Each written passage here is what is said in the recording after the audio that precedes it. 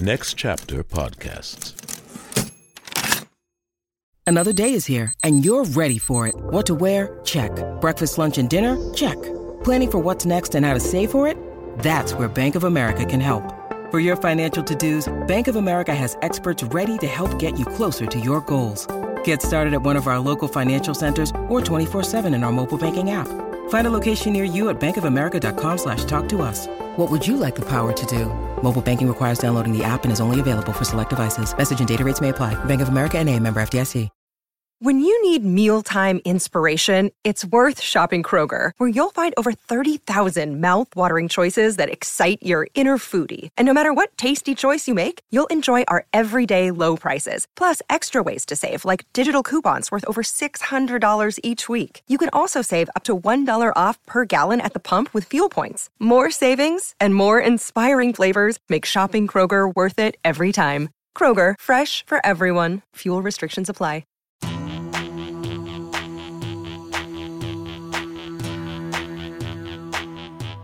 The 500, the 500. J.A.M. been walking us down through that 2012 edition, so it ain't nothing too new. Hundreds more to go and in need of a friend. The king of fleece for Angelo, talking the 500 until the end. Talking the 500 until the end. With my man J.M. on the 500, talking the 500 until the end.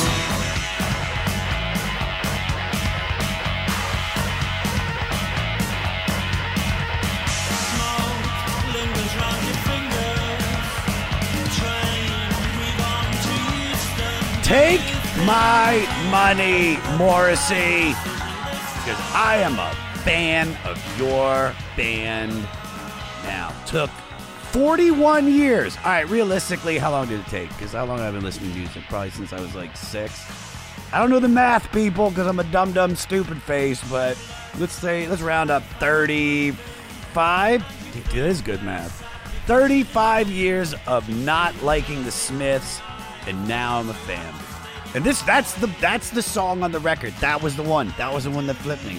It's called London. It's by the Smiths from the 1987 album Louder Than Bombs. It's also number 369 out of 500 on the 500 with Josh Adam Myers. Hey, that's me. What's up, please, Army? Yo, if you turn on a podcast and hear experts talk about music, you're listening to the wrong podcast.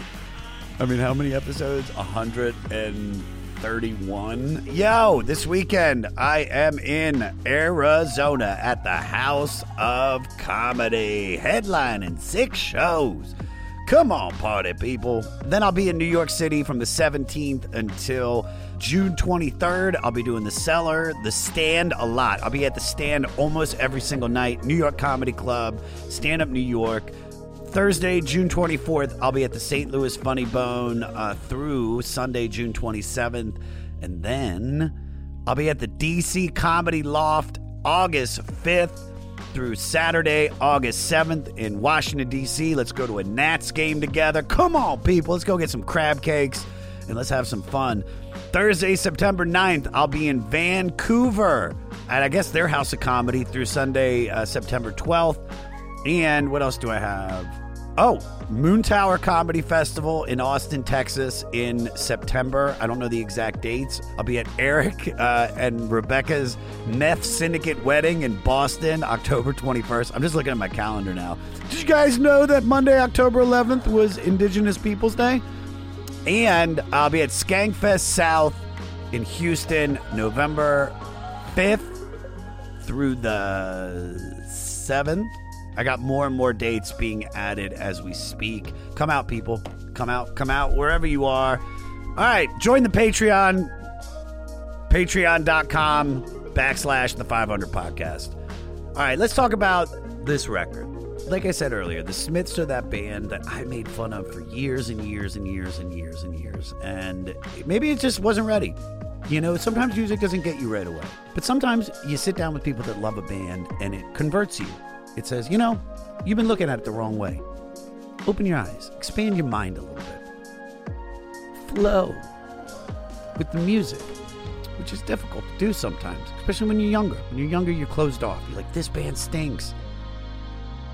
That is, in the full gambit of the world, why this podcast is important to me. A lot of reasons I don't like it, but the main reason I dig it is because sometimes you just get it. And you know who gets it? My guest. The one and only Lil Mikey Rosenbaum. Or Baum. Michael Rosenbaum, I mean, how do you not know him? He's an incredible actor. You've seen him on Smallville, Imposter. He's been in Guardians of the Galaxy Volume 2. He's also an incredible podcaster. His podcast, Inside of You with Michael Rosenbaum, is him sitting down, talking about life, talking about disorders, talking about everything with some really, really famous people. And he gets to the bottom. He gets inside of them. And this is a dude that I've known for years, and he's friends with Morty, and we were looking for a guest, and he came through. And we had so much fun recording this. Man, oh man, Ashevitz, this is why I do it. When you talk to people that love life, love you, and you love them back, man. Great episode. But you should rate, review, and subscribe to the 500, okay? Please, if you're listening on Apple, please, I'm begging you, leave a review, and a rating of 5 stizzers. Or stars. Follow me at Josh Adam Myers on all social media. Email the podcast at 500podcast@gmail.com. Follow the Facebook group, the 500 Podcast with Jam, run by my buddy, lunatic batshit crazy Evan. And for all things 500, go to our website, the500podcast.com. Also, if you want tickets, I forgot to say it earlier, go to my website, joshadammyers.com. You'll find links to everything. joshadammyers.com. Follow me on Soch. I'm so close to 20,000, man, and I feel like a lose-lose if I don't break 20,000 soon. For some reason, it was crazy because you'll gain, like, you'll look at your feed and you're getting like follow. You're like, holy shit, I got like 60, 70 people followed me today, and then 70 unfollow you. Those are the ones you don't see. So you're like, oh my God, I'm killing it today. Nope, you're actually in the red. All right, guys, nothing left to say, but here we go with number 369 with Louder Than Bombs by the Smiths. What's up, Fleece Army? Before we get into this episode, I want to tell you about our incredible sponsor, Sunset Lake CBD. Now, everybody's telling you about their CBD product. Ours is the best. Take away the pain. Take away the aches. Take away the pain, the pakes. A combo of both. You got anxiety? Because we're going to get rid of it. We're CBD Jenkins. Well, fuck all of them, because we have the best CBD on the market. So this company started in Vermont, originally producing Vermont dairy, which Vermont is known for its dairy because that's where Ben & Jerry's is from, and this company worked for them. But then they figured out that they could start growing incredible hemp to use for CBD. They saw the CBD boom, and what did they do? They put everything into it. And what did they create? They made, I mean this, guys, probably the greatest CBD products I've definitely ever had. They sent me a whole box full of everything, and I'll tell you, they have everything. They have pre-rolls, hemp cigars, hemp flower if you want to smoke. They have tinctures, which I use daily, and it really does take away the aches and pains and the anxiety. I give it to my dog too. She's super chill. The gummies are so good, I want to eat 10 of them. And the flower is great too, guys. If you want to get rid of that stress, the anxiety, all the pains, Sunset Lake CBD is for you. It'll save you money by shipping high-quality CBD products directly from their farm to your door, no middleman. And we're going to give you 20% off all products with code JAM500. So go to sunsetlakecbd.com. Use promo code JAM500, JAM500, for 20% off all products. And now, back to the play. Learn to love me, assemble the ways. Now, today, tomorrow, and always. it's such a funny thing to have you on for the Smiths, because the Smiths lyrically are so depressing, and you are like human Prozac.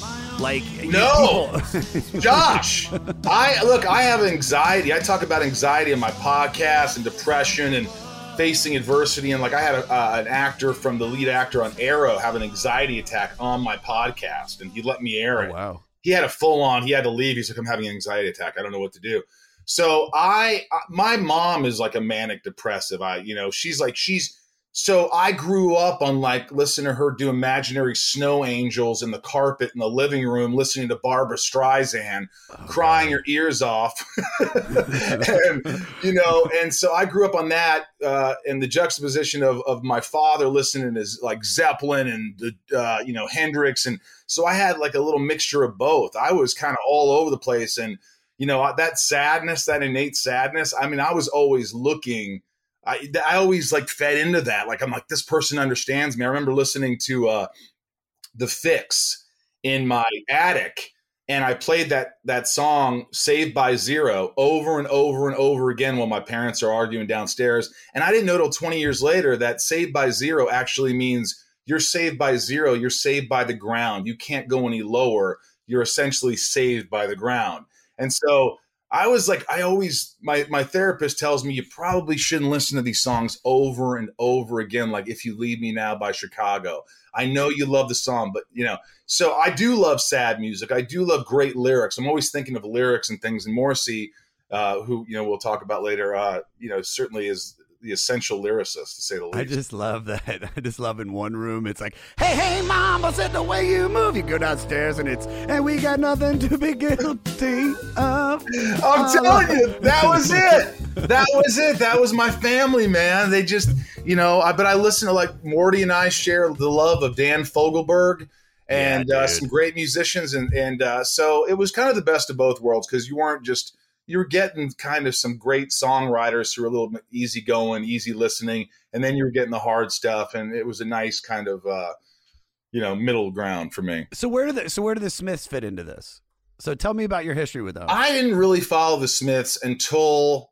What's funny is I don't remember any of the songs, but I remember trying to fit in high school, and I was like listening to all kinds of music, but then there were these punks who had these DRI shirts, the Dirty Rotten Imbeciles, and I was like, oh, I want one. I want to be with those guys and listen to their music. And then I'd listen to – so I was just trying to fit in, and it wasn't until pretty much after college one of my friends said, man, you should go to see Morrissey with me. And this was in the 90s. And I was like, Morrissey? He died. Morrison? He's been dead for – no, Morrissey. Yeah. And the Smiths, and I really didn't know a lot about them. And I went to a concert, and it was hypnotic. It was, I am a heterosexual man, but for some reason I wanted to like make out with Morrissey.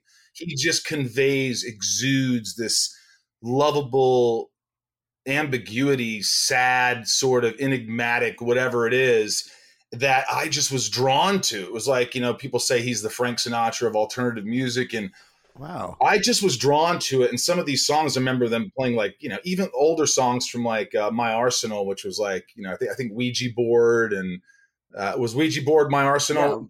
Yeah. I forget which album that is, but yeah. It wasn't Vauxhall and I, but I think it was My Arsenal. And I just remember going, wow, I got to do some research on the Smiths.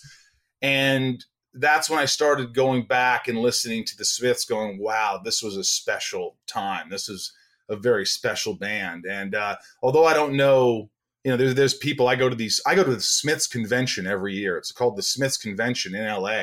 My friend Ray, who runs Chaos Records in Covina, who, Morty, he throws a Smiths convention. So it's Smiths cover bands.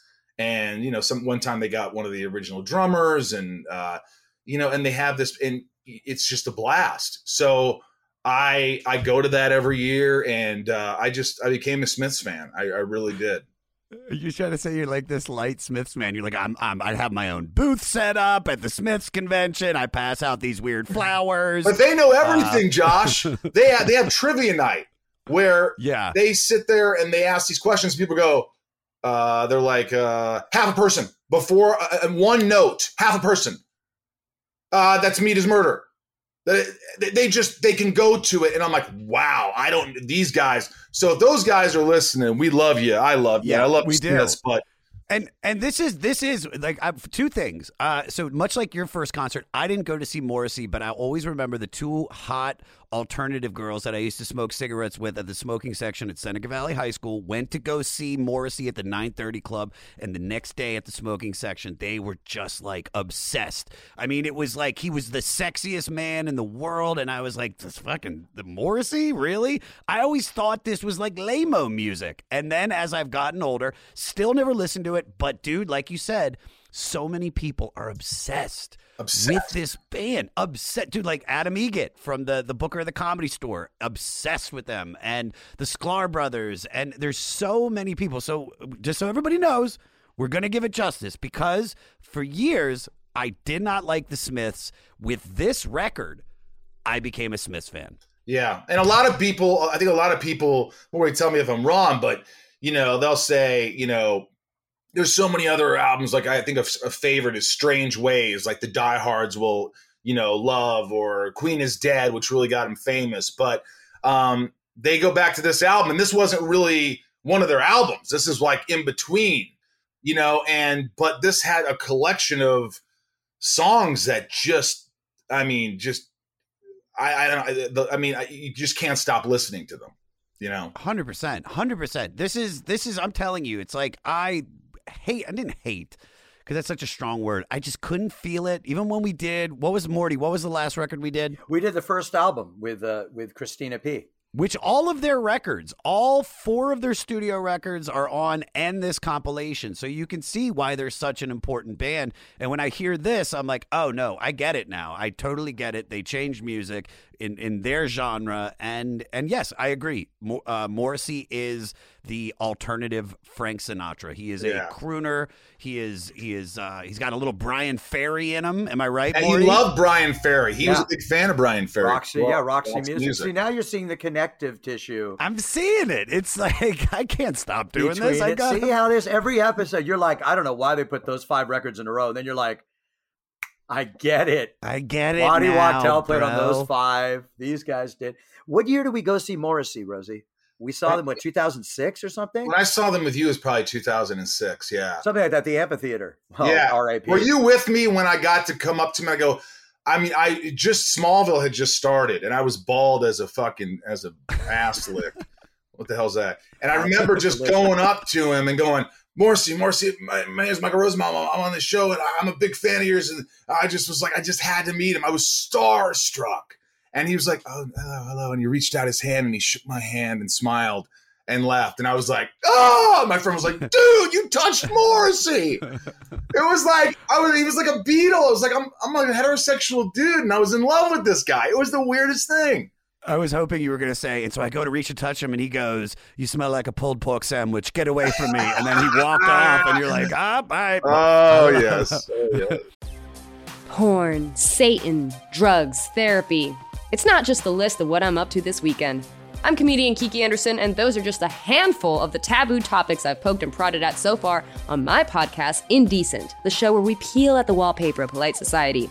Each episode digs into the dark underbelly of our culture to dissect the things we aren't allowed to talk about around the dinner table, featuring conversations with comedians, activists, journalists, academics. They all help me figure out the who, what, and why behind what is and isn't acceptable behavior. Indecent with Kiki Anderson, where NSFW meets LMAO. Mwah. Ever wonder what a punch from Elton John feels like? Or how you'd cope with having turned down the chance to be in Nirvana? Or what signal Keith Richards gives when he wants you to get the hell out of his hotel room? Fans of Too Much Effing Perspective don't have to wonder, because they've heard these exact stories and a jillion others on our podcast. I'm Alex Hoffman, former tour manager for Radiohead. And I'm musician and comedy writer Alan Keller. On the TMEP show, we get guests like Nancy Wilson from Heart, Jeremiah Freites from the Lumineers, and Modern Family's Julie Bowen to tell us things they may have only shared with their therapist, clergy, or a TMZ stringer.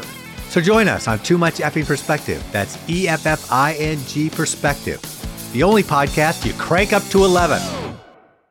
All right, well, here, Morty, why don't you tell us about this record? All right, so it's released on March 30th, 1987 on Sire Records in the U.S., and then in May on Rough Trade Records in the U.K. It's produced by the band and various producers. This is a double compilation of singles, B-sides, alternate mixes, outtakes, and live tracks by the British post-punk indie alternative proto-goth rock group. So we already did The Smiths, the first album with Christina P. Michael said it. They only had 4 studio albums. So we did that one. So The Smiths were formed in Manchester, England in 1982 by vocalist-lyricist Stephen Patrick Morrissey and guitarist-composer Johnny Marr, with the solid rhythm section of Andy Rourke on bass and Mike Joyce on drums. And then later in this compilation, Craig Gannon comes on as a guitar player for a few of it. I'll tell you when that happens. So Morrissey, as he came to be known mononymously, had his roots in the British tradition of dandified intellectual and fiercely literate humorists like Oscar Wilde and How Noel often Coward. do we get to use the adjective dandified? I wanted to see you guys catch me on mononymously. That was the one I thought you'd catch me on. Dude, the words, Rosie, I mean, you know, Morty, the words that are going to come out throughout this podcast are going to be like, why are we talking about mummification? It's only a matter of time before he brings out propensity and other. I got it. My back pocket. So Morrissey's propensity for the gender bending, his propensity for gender bending and cutting edge musical artists like New York Dolls, Roxy Music, Iggy and the Stooges, and Patti Smith. Legendary. About 10 years after glam rock's fluid sexuality and androgyny really stomped on the scene, like we did with Mott the Hoople, Morrissey arrives to offer the pop world something truly new, a self-proclaimed asexual sex symbol who was lovably unlovable. His lyrics could be witty, maudlin, caustic, and performatively personal, all in the same song. So in the teenage Johnny Marr, Morrissey found an accomplished accomplice whose inventive composing and guitar playing merged the jangle of the 60s with a rockabilly 50s twang, and then the slinky chunka of 70s soul and funk, all while shooing the synthesizers and other electronic instruments of their contemporaries, which is a big thing. You'll notice, like, at that time in the 80s, everything was like what we love, Thompson Twins and the Fix and everything. And there's a band that's a guitar band. Like, that's primarily about them, which is really big. They were simultaneously unique and classic, and they didn't just make fans, they converted fanatics. So the intention of this set was to gather songs from their first 2 UK compilations. It was a few from 1984's Hatful of Hollow, and then most of 1987's The World Won't Listen, and then make them available to the rapidly growing American fan base who were clamoring for them through imports. But ironically, this became so popular as an import in America that they were forced to release it domestically in England as well. And then right as the wave of Smiths fever was about to crest, they broke up at the end of 87, right before their 4th album, Strange Ways, Here We Come, came out. They only released those 4 albums along with these singles and live stuffs and absolutely energized and transformed the 80s British indie music scene. They've influenced countless artists from Radiohead, Oasis, Jeff Buckley, Muse, Arcade Fire, Deftones, even Andre 3000 from Outkast. It's so, not to cut you off, but that is so crazy that you just said all of those bands, because as you were, especially Deftones, dude, I'm like, holy shit, dude. Deftones is just the Smiths with a ka-chunka. With like a real ka-ka. Yeah, you see that in that, you know? And so right at this point, Morrissey's already jumped onto his solo career. So a lot of people don't even see the bridge. Strange Ways comes out, and then in America, it's like he's already popping with stuff. His solo career stays solid for like 20 years. Johnny played with Talking Heads, the Electronic, and then the Pretenders, as well as his own stuff. And The Good, the Bad, and the Queen. Yeah, well, you know. The shit with, what's his face? There's worth listening to, but, you know, then we get into like there's lawsuits, and then there's sniping at each other in the press, and Morrissey's almost gleeful desire for controversy, which will likely come up at some point. Fans are still praying. Sad. It's really sad. Yeah. Because from Johnny Mars and Morrissey, and there's this hatred, I guess. And it sucks. And supposedly, Morrissey was in this little band, and the lead singer of the Cult or something introduced Morrissey to Billy Duffy, the guitar player. Billy Duffy told Johnny Mars, hey, go visit this guy. He's pretty incredible. And they became best friends. And they worked so well together. And, Johnny pretty much did I hear what I've read is like he did all the work. He was like the music, recording, managing everything. And all these guys just had to do what they had to do. And It's a shame because, I think everybody would just go nuts if they got back together. That's it. I mean, the fans have been clamoring for them to have a reunion. And although the outlook is absolutely bleak, I think I can say this because I've known both you guys before these things. People said the same thing about Guns N' Roses. They said the same thing about the Replacements. They said the same thing about Fleetwood Mac. So listen, as long as they're not dead, I say, maybe Coachella 23. I don't know. I think from what I know, the Golden Girls have a better chance of getting back together than the Smiths do. And I mean, I don't know. I agree with you. I agree with you because when you go to these concerts now, you see the mentality, and I'm not bashing Morrissey, but I get angry. I go to a concert, I'm like, God, he didn't play really anything old. Like, you forget that what made you famous, like, it's so important to the fans. Like, they love you, they idolize you. Play a couple of the. He doesn't. He rarely plays anything. Like, I've been to concerts where he plays not one. Okay. I've never noticed that. I've been to those. Yeah. I've been to those, and I just, I don't understand. I know that he wants to differentiate himself, and but it bothers a lot of people, and people keep going, and the whole, you go to a concert to disappear and to just get, captivated and caught up in this music. And then you have these videos of these animals getting slaughtered for 40 minutes. And I'm all about stopping animal cruelty. But when it's 40 minutes, I am really in a sad mood now. I don't even I want to go home. I would love it because I'm pro-cruel. I'm pro cruelty. Before we get into the album, I got to say this because JT's here and you mentioned the Deftones. JT, remember when you were working for DC 101 and we went to that Deftones show and it was so packed and remember we were holding on to each other because if we lost each other, it was it was literally like a scene from Sophie's Choice where I had to let go of JT because the crowd was separating us. And I was like, nah, dude. Yeah. Well, I walked out. My jeans have never been wetter from the sweat. It was crazy. I never we went and had a pulled pork sandwich.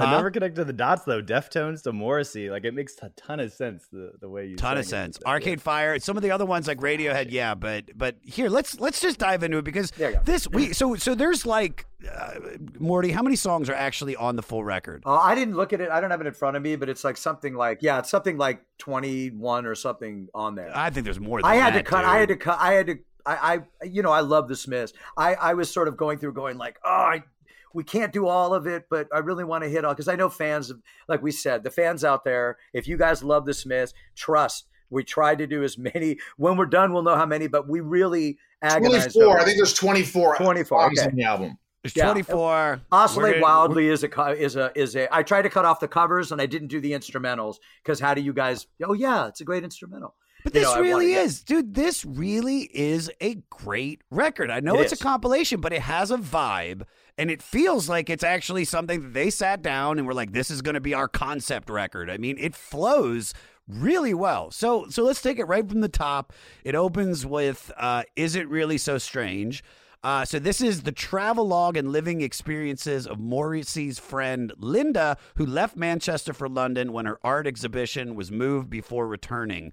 So this is about his friend, but why did he say this? So go ahead and play it, JT. Oh, yes, you can punch me, and you can butt me, and you can break my spine, but you won't change the way I feel, 'cause I love you. And is it really so strange? So you can butt me, you can break my spine, you can punch me. Well, this is a toxic relationship, if I've ever heard one. Well, he says yes. He or she says no. Is it really so strange that I love you this much? Yeah, it's fucking strange, man. You're gonna get punched in the face and you're gonna get brutalized, and because you just keep coming after. I don't know. I mean, what do you think there, Mort? I mean, here's the thing about Morrissey.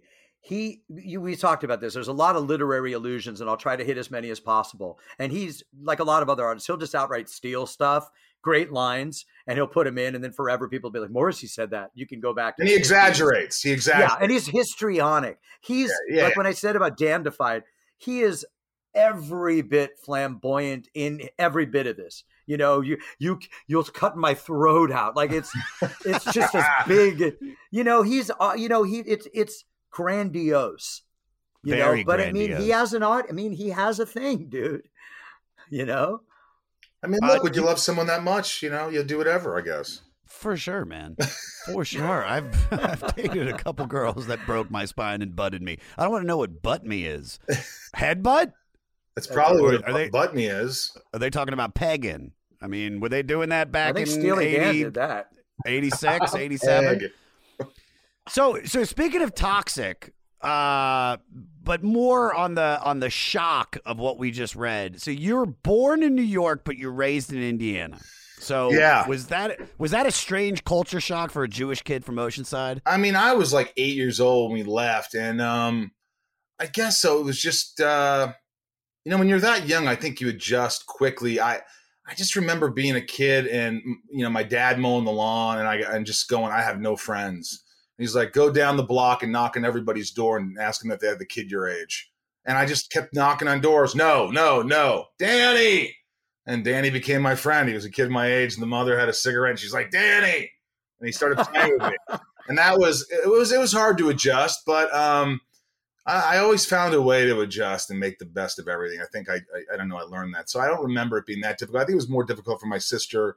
They were Jews. We were Jews, but not religious or anything. But there were a couple of incidents where somebody threw a quarter down the hallway and said, fetch it, Jew. But it wasn't constant. And it was just like a couple of bullies. And yeah. They were like, how do they know that I'm Jewish? Oh yeah, I'm wearing my tallis and yarmulke. Oh yeah, Rosenbaum. Once and for all, just so we have this, you pronounce it Rosenbaum, but I hear Rosenbaum, and so just once and for all, because I know friends of yours that have known you forever that still, while we're having a conversation, will say, Rosenbaum, because it's just like it's my fault. Rosenbaum just comes off the tongue. It just rolls right off. It's like, hey, Rosenbaum. Who wants to go? Hey, Rosenbaum. Right. And my dad yelled at me once because he said, I go, Rosenbaum to the waitress or something for a table. He goes, what's your name? I go, what? Michael? He goes, what's your last name? I go, are you kidding me? Rosenbaum? He goes, Rosenbaum. Your name's Rosenbaum. Are you fucking kidding me? It's Rosenbaum. I go, yeah, well, I'm not saying Rosenbaum. I don't want my mouth to go like that. And that was the end of it. I mean, it was just like, but it is Rosenbaum. I say Rosenbaum. Right. It's kind of funny. I'm the bomb. I'm not. Yeah. The bomb. Rosenbaum. It's more fun. Dude, I love Rosie, dude. Rosie. That is so dope. Yeah. How did your dad, how tough was it for your dad to yell at you over the 7-minute guitar solo from Freebird? Like, was it hard? My dad was a hippie. He went to Woodstock, and he was a real disciplinarian too. Like, if he goes, I ever catch you drinking or smoking, you're going to a halfway house. End of the conversation. You're out of the house. He was so hard on me about those things. And then one time I went to his old dentist, who actually had his dentist office at his house in Long Island. And so you go through a side door, and it was Fight Tooth Decay with Dr. J. And I went into this guy's place, and it wasn't sanitary or whatever. And I'm sitting there talking to him, and I'm like, hey, Jay, was my dad always so like really tight and just, didn't drink, didn't smoke? He goes, are you fucking kidding me? Your dad whipped his dick out. I'm like, what? No, he goes, oh, yeah, your dad was a riot. He used to do acid. I think he created acid. I'm like, what? So I confronted my dad about it. I said, listen, if we're going to build our relationship on lies, I don't want any part of it. He goes, what do you want to know? Did you do drugs, Dad? Yeah, I did drugs. Is that what you want to hear? Did you do a lot of them? Yeah. Did you go out with girls? Did you have sex with girls? Yeah, I had sex with a lot of girls. What do you want to know? And all of a sudden, I'm 24, he comes clean and was like, yeah, I lived. I fucking partied. I did it. And for the first time, I was like, oh my God, he's human. This is kind of cool. It was just definitely an awakening. He's like, did he answer all the questions? Can I go back to listening to Black Sabbath? Yeah, Rosenbaum. All right, Shoplifters of the World.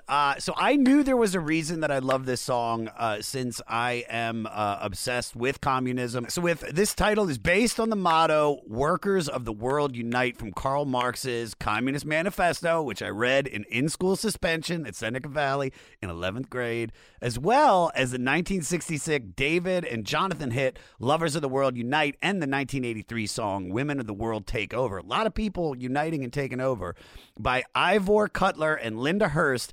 This is Morrissey's favorite Smith song. I really wanted him to get like really communist in this. Do you know what I mean? Like, you know, proletariat, products of modernity, surplus value, which means the wealth is produced by labor. I was so in, dude. I was so in. Thoughts on this, or do you want to listen to it? I just love the bridge. It fucking kicks ass, and it just when they go into that, I'm just like, oh, this is the Smiths, man. This is what I love right here. Yeah, this is probably one of the better songs. It's really cool to hear that this is Morrissey's favorite. Shoplifters of the world, hand it over, hand it over, hand it over.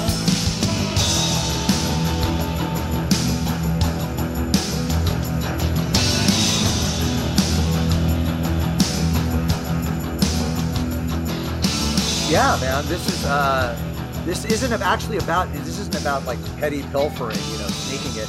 It's, as Morrissey explained, it's more or less spiritual shoplifting, cultural shoplifting, taking things and using them to your own advantage. And then speaking of taking stuff, Johnny Marr's solo on this, like, you know, that section by the bridge, that thing. He was influenced, you'll dig this, by Nils Lofgren from the E Street Band, by Bruce Springsteen E Street Band. And the cover of the single is obviously a young photo of Elvis Presley, you know. So for a band that, you know, at least it wasn't a dude's ass again. So, you know, it was the naked guy from the first album.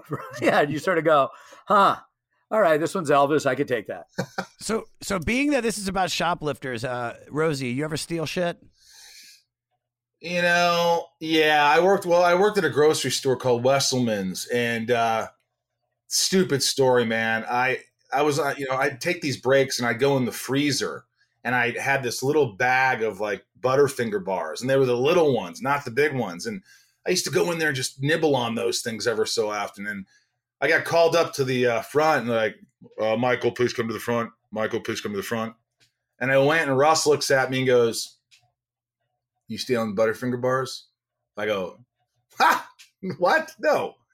He goes, "Are you stealing Butterfinger bars?" And I go, "Are you kidding me right now? Dude, absolutely fucking not. Are you kidding me? Why would I steal Butterfinger bars? I'm going to steal something." He goes, "I'm going to ask you one more time, and then I'm going to fire you. Are you stealing Butterfinger bars?" I go, "I just had a few. They were these little Butterfinger bars." What gave it away? The bag was already ripped open. It was post-Halloween. No one gave a shit. He goes, "Get back to work. If I hear about any of this again, you're fired." But that was my encounter with that. And I used to take some cases of beer because there were no security cameras. The trucks would come in the morning and they would leave, and I would take a case of beer and I'd put it right outside, close the gate, and then that night I would come get a case of beer. I did that in high school a few times, but I never got busted. Really? I've stolen from every job I've ever had. If VHS was still popular, dude, I'd have the greatest VHS collection because I worked at Hollywood Video and I robbed that place blind. Much like you, though, Rosie, I used to, because the deep freezer was where you go to eat food at a restaurant or whatever. I used to be the manager of this chicken wing restaurant called Cluck You Chicken, which, besides the name, we used to have to answer the phone like this. We used to have to go, "Baka, Cluck You Chicken." No. And I was a fucking manager. I pretty much ran this business into the ground. It was when I was trying to pay off some credit card debt in college, and I used to put like drumsticks in my pocket and be like, "Let me just go check to see if we're stocked up on chicken hearts or whatever the fuck." And I would, dude, I learned how to eat a wing in one bite, just like. You were like the Fast Times at Richmond High guy. You were like Brad, dude. Yeah, bro. You were Brad. I once stole a whole tray of tiramisu from the macaroni grill, and then me and my friends ate tiramisu all night. Morty, do you ever steal? I saw Star Wars in Century City. And then afterward, my mom worked in Beverly Hills at a stationery store. Next door was the only toy shop. And I went next door, and I don't know why Star Wars, I went and I stole like Hot Wheels and Matchbox cars. And I was taking them, and then I'd go out and I like hid them in the store. But then I kept going back, and I probably took like 6 of them. And on the last one, they finally were like, you're walking in with a long t-shirt and we're watching you steal and then walk out. And then they busted me, and then they brought me home, and nothing happened. And now I'm a reprobate. And now I treat my child. I don't tell her I did. That's the cops. That's the cops for you, dude. I don't tell my kid that I went to Woodstock and took drugs. Yeah. That's the difference. You will. With Limp Bizkit. Speaking of which, I saw Limp Bizkit, one of the last concerts I saw before the quarantine at the Roxy, and I took mushrooms, and it was really scary. It was a scary show. It was not what I recommend everybody to see Limp Bizkit on mushrooms. All right, half a person. I think this is the perfect use of Morrissey's singing style. Play 41 seconds, bro. Then I'll tell you the story of my life. 16, clumsy and shy. I went to London and I booked myself in at the YWCA. I said I like and if your papa's diva do. What's a back scrubber? I guess it is what it is, isn't it? Yeah.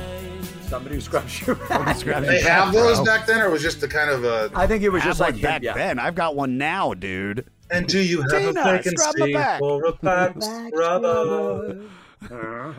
Can you grab the loofah for me? This is exfoliating cream. It's the last of the international loofahs, I think. I need a shiatsu massage. Playboy, international Playboy. Yeah. This is. Go ahead. Go ahead. You go. No, you go ahead. No, I'll go. You go. This is quintessential sad. This is how I was. I was awkward. I was shy. I was, it's just desperation. And so many people could just relate and were like, oh my God, pick me up the floor. Pick me up off the floor. So, this is a song. And I love that, a lot of songs, the title of the song is in there. I don't think half a person is in there. It's just the name of the song, but it's not a lyric. It's not. And I like that. I always like when I see that.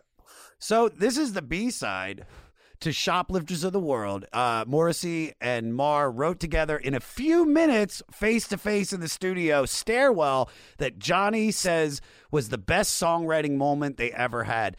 I would just doggy dude. I love dogs. We're getting let up here, dude. Let's fuck this podcast. Let's just have a dog off.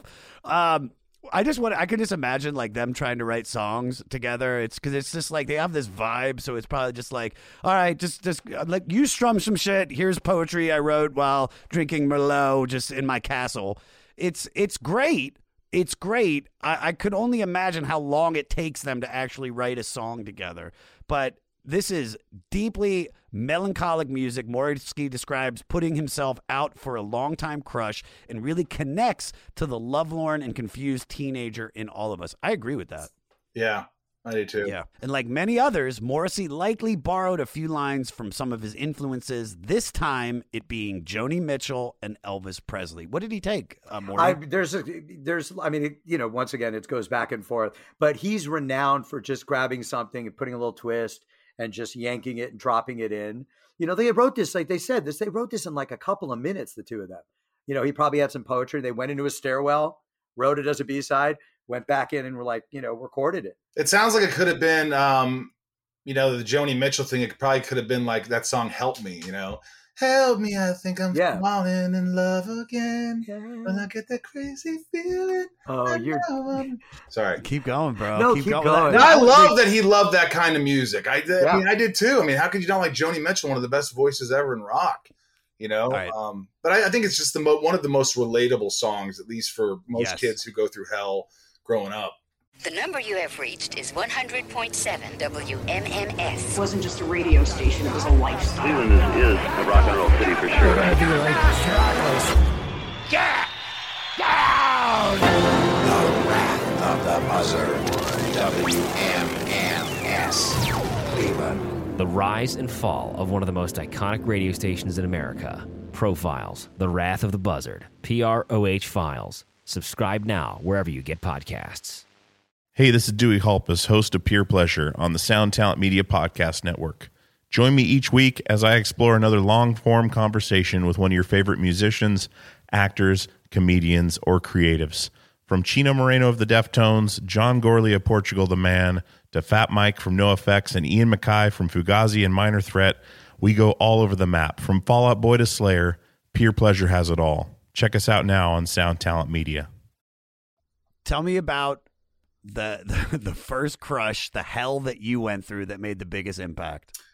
I couldn't get nailed in woodshop, man. In high school, I was just like, fuck. I was just one of those kids who you were like, if I didn't become anything or make it somehow, if you would have said, hey, do you remember Michael Rosenbaum? They're like, no. You mean Baum? You mean Rosenbaum?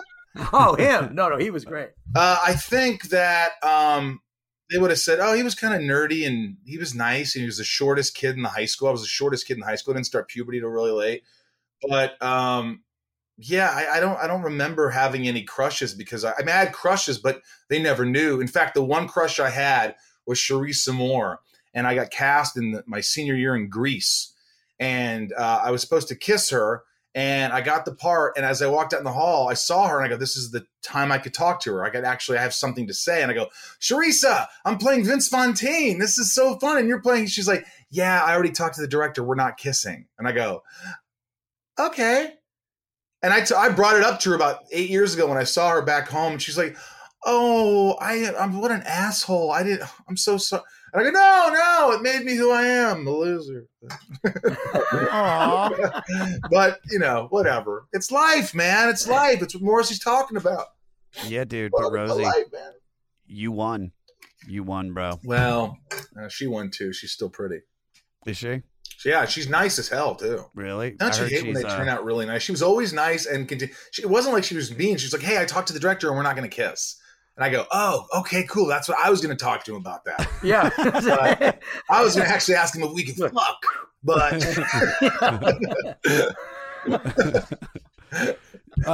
Morty, you got anything? Yeah. So Morrissey's barely played this song really ever. But in one show in New York, he confirmed its autobiographical nature. He introduced it by saying, here's a real head scratcher for you. This is about someone who's not really a full person." But then he sarcastically included, "Who could that be? I've got no idea." But he has admitted that the girl who wrote him the letter telling him that she liked it better when he was poor was an actual person, And like you were saying, that's sort of I thought that was an interesting point you brought up of you going home and then knowing it. Like you carried that till now. You've had a pretty successful career and you've kissed a couple of girls, I'm sure. And then up until that point, you go back to the girl and you're like, "Hey, remember 20 some odd years ago when you wouldn't kiss me in this play one time? I'll never forget that." And it probably wasn't even about me as much as it was she didn't want to kiss. Yeah. She was a young girl. So, but as a kid, you think it's all about you. I'm ugly. I'm half a person. Funk. Were you 16, clumsy and shy? Oh, yeah.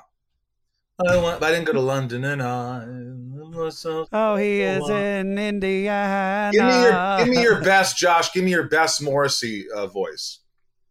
Hold on. Give me. I got to prep for this. Let me just think about my poem.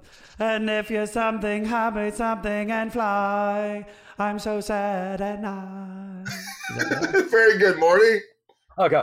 And if a double-decker bus crashes into us tonight by your side, oh, the pleasure would be mine. That's the one that got me. That's the one that I had your girlfriend. I was with a 16. I mean, I was with the girl appropriate. The song. And she said that. Here's the song, and I went, "Oh," because I'd heard Girlfriend in a Coma and stuff. That was the one. My first girlfriend was like, "I love the Smiths," and I go, "Sure." And then she played that song, and I just went, "Oh, if life ended right now at the top of our romance, no matter how old we are, it would have been enough." Dainu.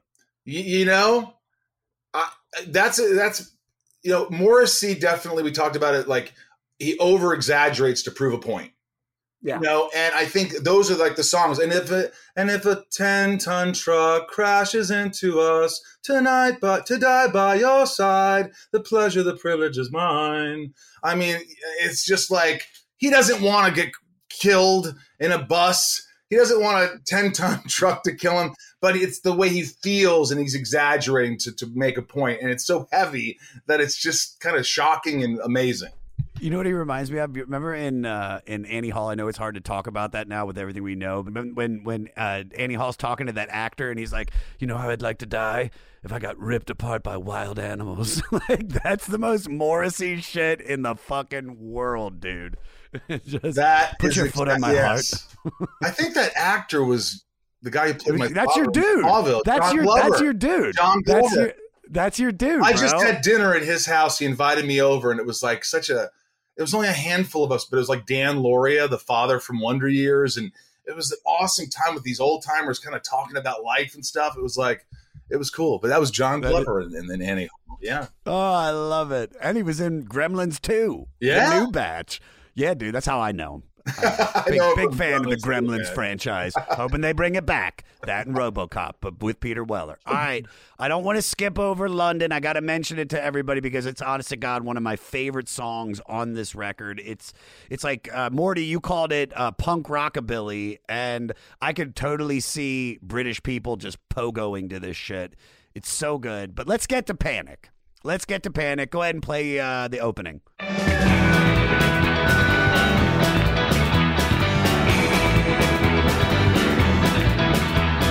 Young ones grow and the rocks below say, throw your skin. Alright, I'm a fan, dude. I am a Mexican emo Smiths fan. God. What does it mean? What does it mean when you say hopes may lie in the grass smear? In the grass smear, I think it is. Huh? I think isn't it grass deer? Hopes may lie in the grass deer. No, but honey grass trout? smear. It's Does grass. he say grass smear? Oh, I didn't even. Hopes may lie in the grass smear. I guess everyone's. You know what? Right now, somebody that's like me is screaming at the phone at their podcast device. What is a grass smear? What is it? It's a rug. It's in England. Grasmere is a village and tourist destination in England. Was it near Ireland? Is it Kilbarrow, Hopes Cumbria? may lie in the grasmere. For all we know, a neighborhood. I don't know. It's in Montana, okay? Grasmere, Montana. Yeah, it's where they do a big big motorcycle rally every year. Smash Mouth played it. It's like, we're playing Grasmere in like 2 weeks, bro. I thought it was another word that he made up. Like he has a propensity for doing that because he'll be like, Piccadilly Pelore, you lovely Eek and you lovely Raya. I looked them up. Those are Eek and Raya are not words, but somebody who will throw fake words into a fucking song, genius. I love that he makes his own world up. He probably also grabbed them from he's good with that, where he'll grab from like like a little device. He'll grab Shakespeare and then he'll grab a Sheila thing and he'll stick them all together and just mix it up. And it's like, dude, if you're smart enough to catch on to what he's doing, then good for both of you. Yeah. I agree. You know what I mean? Here's my question, because this is from an outsider that is, becoming a Smiths fan. Is this the most popular Smiths song? No, How Soon Is Now is probably the most popular. When you say overall, are you talking about with fans? Or are you talking about like with the public? With fans and everything. This is the one that like I've heard this. I feel like I've heard this Smith song more than any other Smith song. Well, you know what? This was because of the DJ part, the disco and the DJ thing. It got a lot of traction. It also got a lot of pushback as people, kind of the racial and the sexual component of discos traditionally. Some people thought that he might have been, sort of coming down on, the kind of people that would go to discos or DJs. But really what it was is just that he was basically saying music right now sucks. Yes. And the people they're playing is all this. I apologize because you love this shit. I mean, you love the bands he's talking about at the time, but he's like, I don't understand Human League and all these, you know what I mean? He's like, I don't get this. That's what you're putting out there. You guys are putting out there like, whatever, not Debbie Gibson, but that idea of like, Stacey Q or whatever. And what we're doing has meaning. What we're doing has depth. These are the people I love, Patti Smith and Joni Mitchell. And Right. So that's what I'm saying. He's going, burn, Jesus Christ, the songs, it says nothing about my life. Yeah, and you know what's funny is supposedly the DJ, when it goes, hang the DJ, hang the DJ, hang the DJ, it's a real DJ that he hated. Supposedly there was a DJ and he used to play like top 40 and all this shit. And Casey Kasem, go fuck yourself. And I hate you, Casey Kasem, and Shadow Stevens. And I'm trying to name other DJs. And Shadow. the Grease Man, he's a pain in the ass. It's Rick All right, Hughes. I want to ask this to all three of us, okay? Because this is about, hanging the DJ, the music sucks. What's the band you can't stand? Rosie? I don't listen to anything post 2000, so I don't even know. Come back to me. Go to Morty. Morty? You know what? I don't knock anybody. Offspring has always rubbed me wrong. Two things. His voice just always weird and pitchy. Something about them, they felt like airsats, and that he used dweeb in a song. I'm just a dweeb, and that was like a John Hughes fake. That was just like a John Hughes fake term that he just made up in the movie, and then in Ferris Bueller, and then it's just like, I'm not a dweeb, and I'm like, people never said that. Nobody ever used that word. That was like, you grabbed that out of a movie making fun of that word and brought it into a song, and they're just one of those bands. I apologize because I know friends are friends of theirs. Well, I'm just letting you know, Emily's trying to book Noodles on the show. So. Oh, I love them. He's the best part of the band. Okay. I hated that song, I Get Knocked Down. What was the name of the band? Chumbawamba. Fucking Chumbawamba. I lost my virginity to that song, bro. How could you what? Did you get up again? Like it was on like a Now. Oh, CD. those songs. You know what else? Like those songs like Closing Time. Semisonic. Okay. Yeah. I get it. There's just certain songs that I'm like, I don't want to be part of that. That are too commercial for me. And I could listen to some pop shit. I can. But like I could listen to pop shit from like the 70s and 80s are where I like the pop. You still have really great songwriters there, but I bet you loved Hootie and the Blowfish. I don't. You did. Don't lie. No, I never really liked Hootie and the Blowfish. Really? My friend once said I had sex with Huey Lewis, and I go, it'd be cooler if you had sex with the News. To be honest. Oh boy. Dude, Kate Quigley's dating. If you don't know if you guys know Kate Quigley, she's dating Darius Rucker. And She I was really? Like, Good and all for I want her. to do is, and she's dating him. And two of the members of Hootie went to my high school, Seneca Valley High School. Remember Oh. I thought you were going to say she's dating him and two members of Hootie and the Blowfish. Right. Dude, she's fucking the Blowfish. She's fucking, Wow. She's fucking his country western band. Everybody knows my least favorite band because I say it all the time. It's 311. Yeah. Because JT's friends. I couldn't name Johnny one Quinn. song. Josh, I honestly couldn't name one song. I'm not putting them down. I just never. They covered the Cure. You might love it. Yeah. In fact, I knew some of the What guys in the song? band. Love song. Ding, Just listen to The Cure.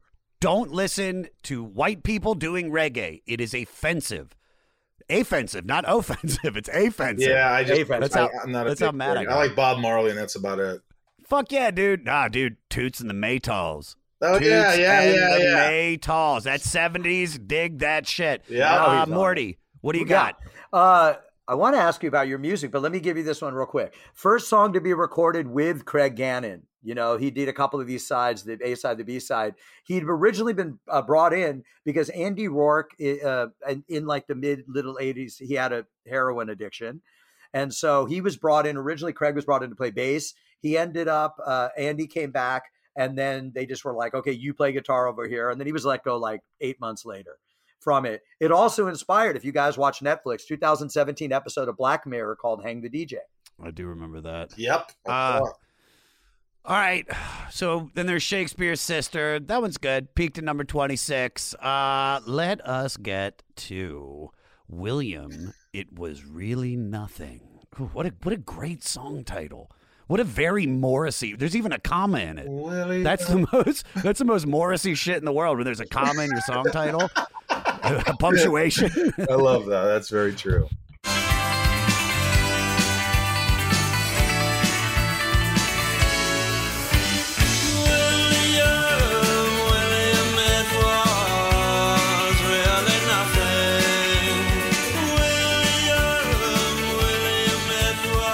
So this is often considered to be about a love triangle between two men and a woman who is pressuring one of the men into marriage. According to Morrissey, he said, "It occurred to me that within popular music, if ever there was any records that discussed marriage, they were always from the female standpoint. Female singers singing to women. Whenever there were any songs saying, 'Do not marry, stay single, self-preservation, etc., I thought it was about time that there was a male voice speaking directly to another male saying that marriage was a waste of time. That, in fact, it was absolutely nothing.'" Whew. I wasn't it about sort of maybe, I thought I heard something like it was a love triangle, but then I heard it was like Morrissey telling his friend who lives in a humdrum town and is getting married to a woman to you're gay. What are you doing? Kind of like that whole Elton John story. Like, what are you doing with your life? I don't know. I've heard different things about what it was like, what it was about. But what do you think, Morty? What do you? I mean, I'll tell you what people say it's inspired by. Do you want me to go into it, Josh? Yes, yeah. Okay, Yeah, so basically, it's okay. Originally, it's actually inspired by the 1959 Keith Waterhouse novel Billy Liar, that was also made into a movie. Another one of these kind of kitchen sink. He's enamored by these 60s and 50s sort of beat era of British theater, British books, British movies. But he wrote it, they say he wrote it about his Scottish friend, Billy Mackenzie of the band The Associates. And then it seemed to be confirmed in 93 when The Associates released a song titled "Stephen, You're Really Something," once again with a comma, because, now, and I don't know if there's any correlation about that, but Mackenzie committed suicide 4 years later in 97. Don't know exactly what happened with the marriage, but that's what people have sort of said it. But Andre 3000, as we said from Outkast, has called this his favorite Smith song. And if you actually listen to Hey Ya and stuff, there's a lot of that 80s stuff, ding, there's a bounce to that stuff that you get from. How can you stay with a fat girl who say, "Oh, they'd like to marry me," and it's really Yeah. She doesn't care about. Oh, wait. I think I got the best part of the song. It's the ending when he does the howls. Go ahead and play it.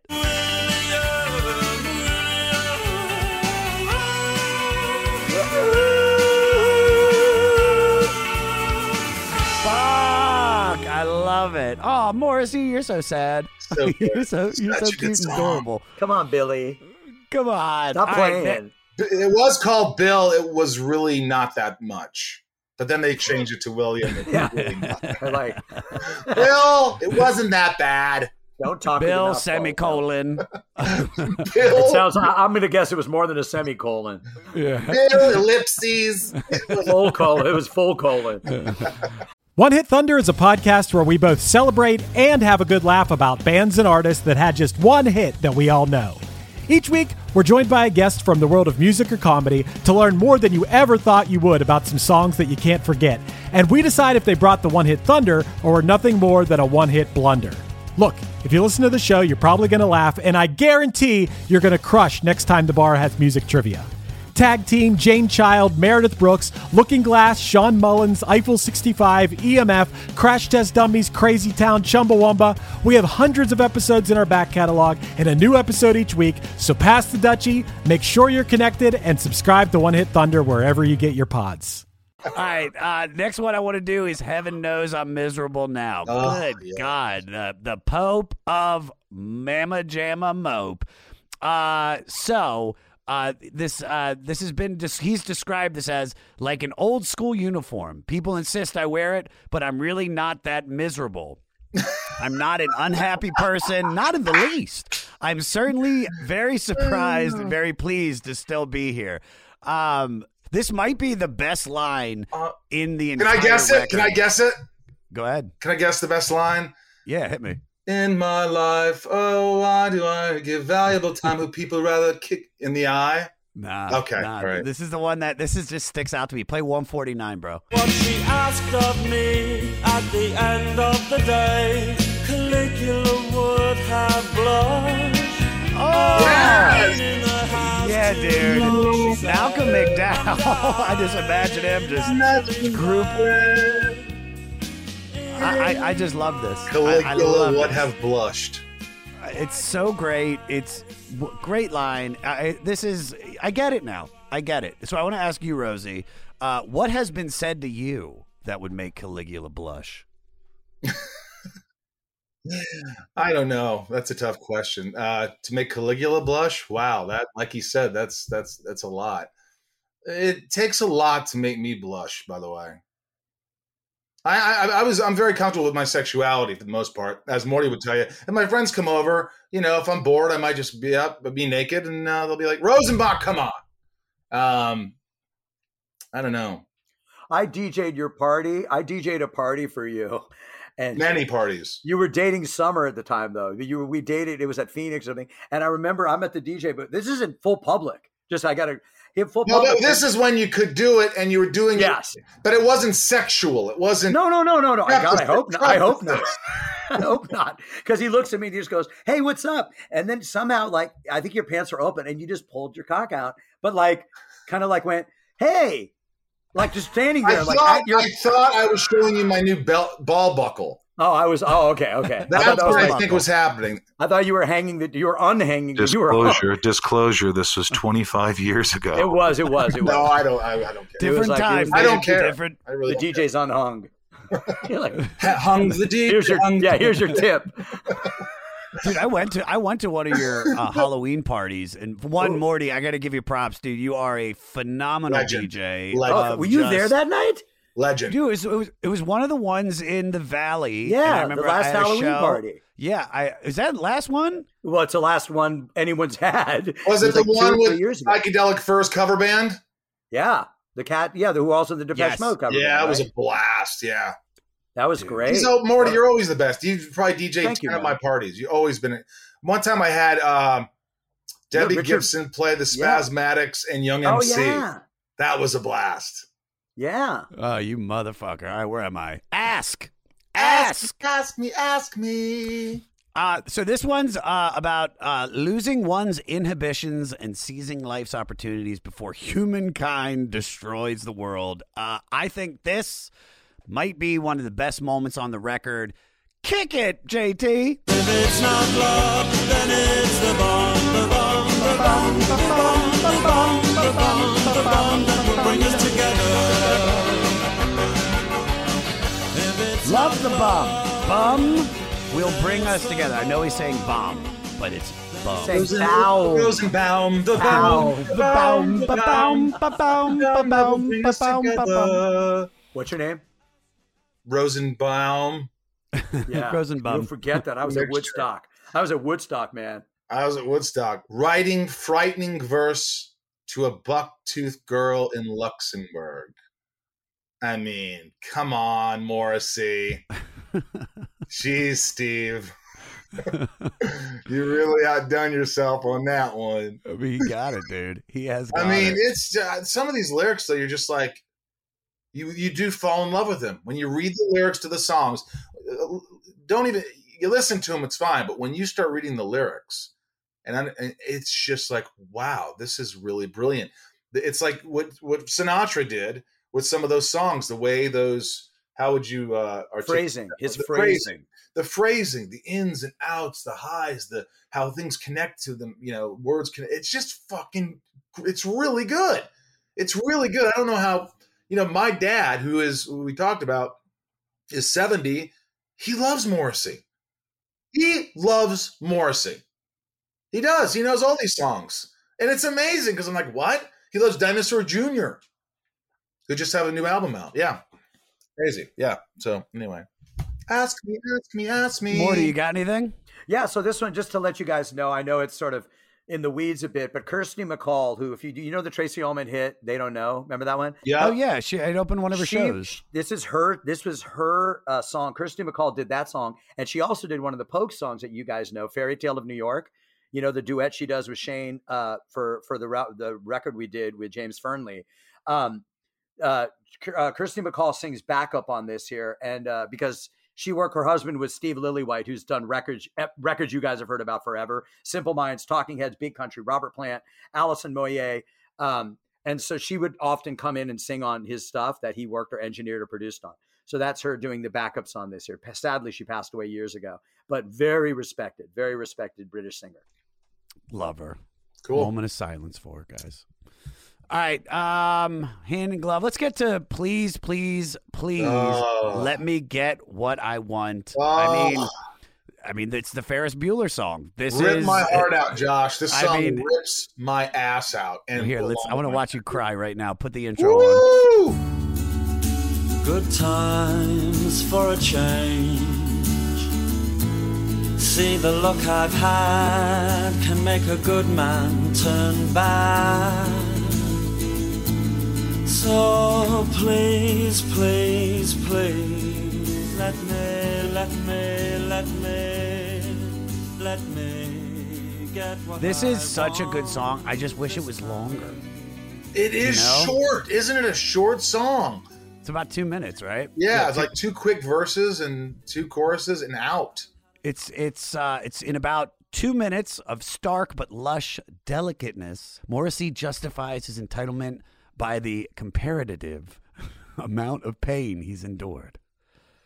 That's crazy. You know, it's one of those songs that he knows how to write a song where he knows at some point in anyone's life, that song, when they're at a certain point in their life, at a darkness, at a lull, if you will, that is just going to resonate. And we feel every moment of that freaking song.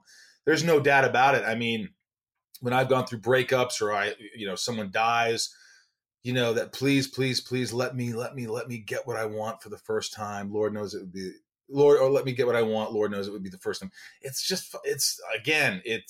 He knows how to suck you the F in. Yeah. I don't know what else. It's wishful thinking in poetry. For real. 100%. I mean, this is just gorgeous. That's why I was like, it's over so quickly. You're just like, oh God, this could be like a 5-minute jam. Just, I want more verses. I want more love. I want more longing. I want more delicateness. I want more comparative that I can't even say. That's what you need. Yeah. I want all of that. I want it all. Give it to me, Morrissey. Give me the bum. I want that bum. That's true, man. And it's like I know it's written next, but I mean that was the first thought as soon as I heard it about Ferris Bueller's Day Off. That's like it's such a iconic scene in such an iconic movie that I know it's probably one of your. I mean, I could only imagine. I don't want to speak for you, but it's got to be one of your favorites if you're based in the '80s of that love of John Hughesy. I do. It's not even their version. It's like the Dream Academies, the ones who had Life in a Northern Town. Yeah. It's not even there. It's just an instrumental of that one. That's how evocative it is. That it's just dun dun dun dun dun dun dun dun dun dun dun. It's like a circus or something. Yeah, they don't even have singing. It's like a kazoo or whatever the fuck it is. Yeah. All right. Yeah. Here's my question: best '80s movie ever? All three of us. Go, Rosie. That is tough. Best '80s movie. I mean, the first thing that comes to mind, something that just. I mean, look, I love Back to the Future. That's a great '80s movie. It's just like I just rented a theater and watched it with 15 of my friends. We were vaxxed. And but I think 16 Candles also is that kind of quintessential '80s movie where the music and you have Paul Young living in the life of the common people. It just there's something that you just want to be back in that time period. For sure. What do you guys think? I'll give you one that I saw in the theater that I don't know that it's my favorite, but it's incredibly evocative. And the guy that made it only made this movie, Risky Business. It's not that I'd say it's the best one, but when you watch that movie, you're like, what is this? It's like absolutely, when you watch it, there's just something about the way it looks, how it's written. And the dude directed, I think he did one film and then was gone or whatever. And it's got Tangerine Dream on the soundtrack. Dude, it's a heavy, I mean, besides the subject matter, it's like a heavy, a dark movie. And, Tom Cruise being all naked in his underpants. Yeah, dude. Good for him. Mine, it doesn't really fit in. It's '80s. It's Aliens. Well, if you were going horror, I would have been there with you. I have a signed Aliens poster by the entire cast. Oh man, are you kidding me? Favorite. I love that movie, dude. This is the line me and my buddies quote more than anything. We go, Bay 12, please. It's like, was that Paxton? No, it's Apone, dude. Apone. Remember when she's like, she's like, where do you want it? And he goes, Bay 12, please. That's fantastic. I heard James Cameron, how he pitched that movie. Did I tell you that? Oh, maybe I know I heard it from somewhere else. Maybe it's true. I always thought it was the chalkboard. The chalkboard. He walked in, he wrote Alien, then he made the S, and then he put a $sign just in the line, and then he walked out. Or that's basically the Here's idea. Your sequel, Alien, and just wrote. I heard, he just added an S and goes. I heard he wrote S, but then he put the line through it and made it a $sign. That's and cool. went. That's what I heard. That is why all of his movies are the biggest movies of all time. The dude gets it. He's like, I'm not doing a movie this year if it's not bigger than everything else. Yeah, dude.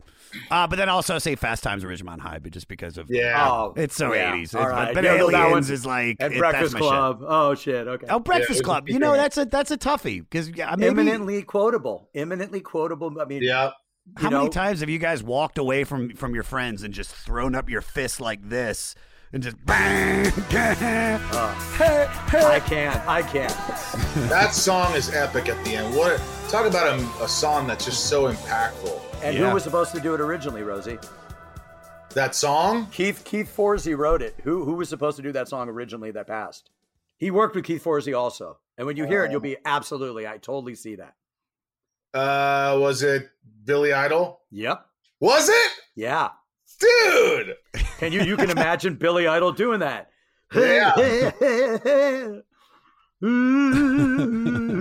Just a huge cucumber in his pants, just being all sexy and Billy-ish. Totally. Does Barry Manilow know you rate his wardrobe? Could ask him. Oh yeah, what a great dude! That was eminently quotable. Saw it in Westwood also. Yeah, I love it. All right, the next one is unlovable. So this might just seem like a maudlin pity party. It's actually a poignant yearning to be understood and loved. And that's summarized in the lines, I wear black on the outside because black is how I feel on the inside. And if I seem a little strange, well, that's because I am. But I know that you would like me if only you could see me, if only you could meet me. I don't have much in my life, but take it. It's yours. It's yours. I know I'm unlovable. You don't have to tell me. Message received loud and clear, loud and clear. So this is reportedly a swipe at Robert Smith from The Cure. So they had a feud through the 80s because in an interview, Morrissey was asked a really stupid question. He said, if I put you in a room with Robert Smith, Marky Smith, who, if you guys don't know, he's a singer in a band called The Fall, and a loaded Smith & Wesson, who would bite the bullet first? So Morrissey goes, I'd shoot them all simultaneously. But then he called Robert Smith a whinge bag. And that prompts Robert Smith later. He goes, Morrissey's so depressing that if he doesn't kill himself soon, I probably will. And then he said, this is the best line ever. If Morrissey says not to eat meat, then I'm going to eat meat. That's how much I hate Morrissey. But apparently they made up and now they see each other and they're like, hey, what's up? Hey, what's up? And that's like them kissing. How are you? Yeah. Do you think you could have a? Please. Do you think you could have a friendship with Morrissey? Do you think he has like? I think so. Friends? I think he's probably. What do you think, Rosie? I think he's actually got. He said he fell in love like 10 years ago. Whenever one of the records, he's like, I'm in love. It was like a thing he came out. I mean, he didn't come out. Let me rephrase this. He didn't come out. He came out and said he was in love, and then people were all happy for him. And it was him smiling in like a light shirt, driving his car in convertible in L.A.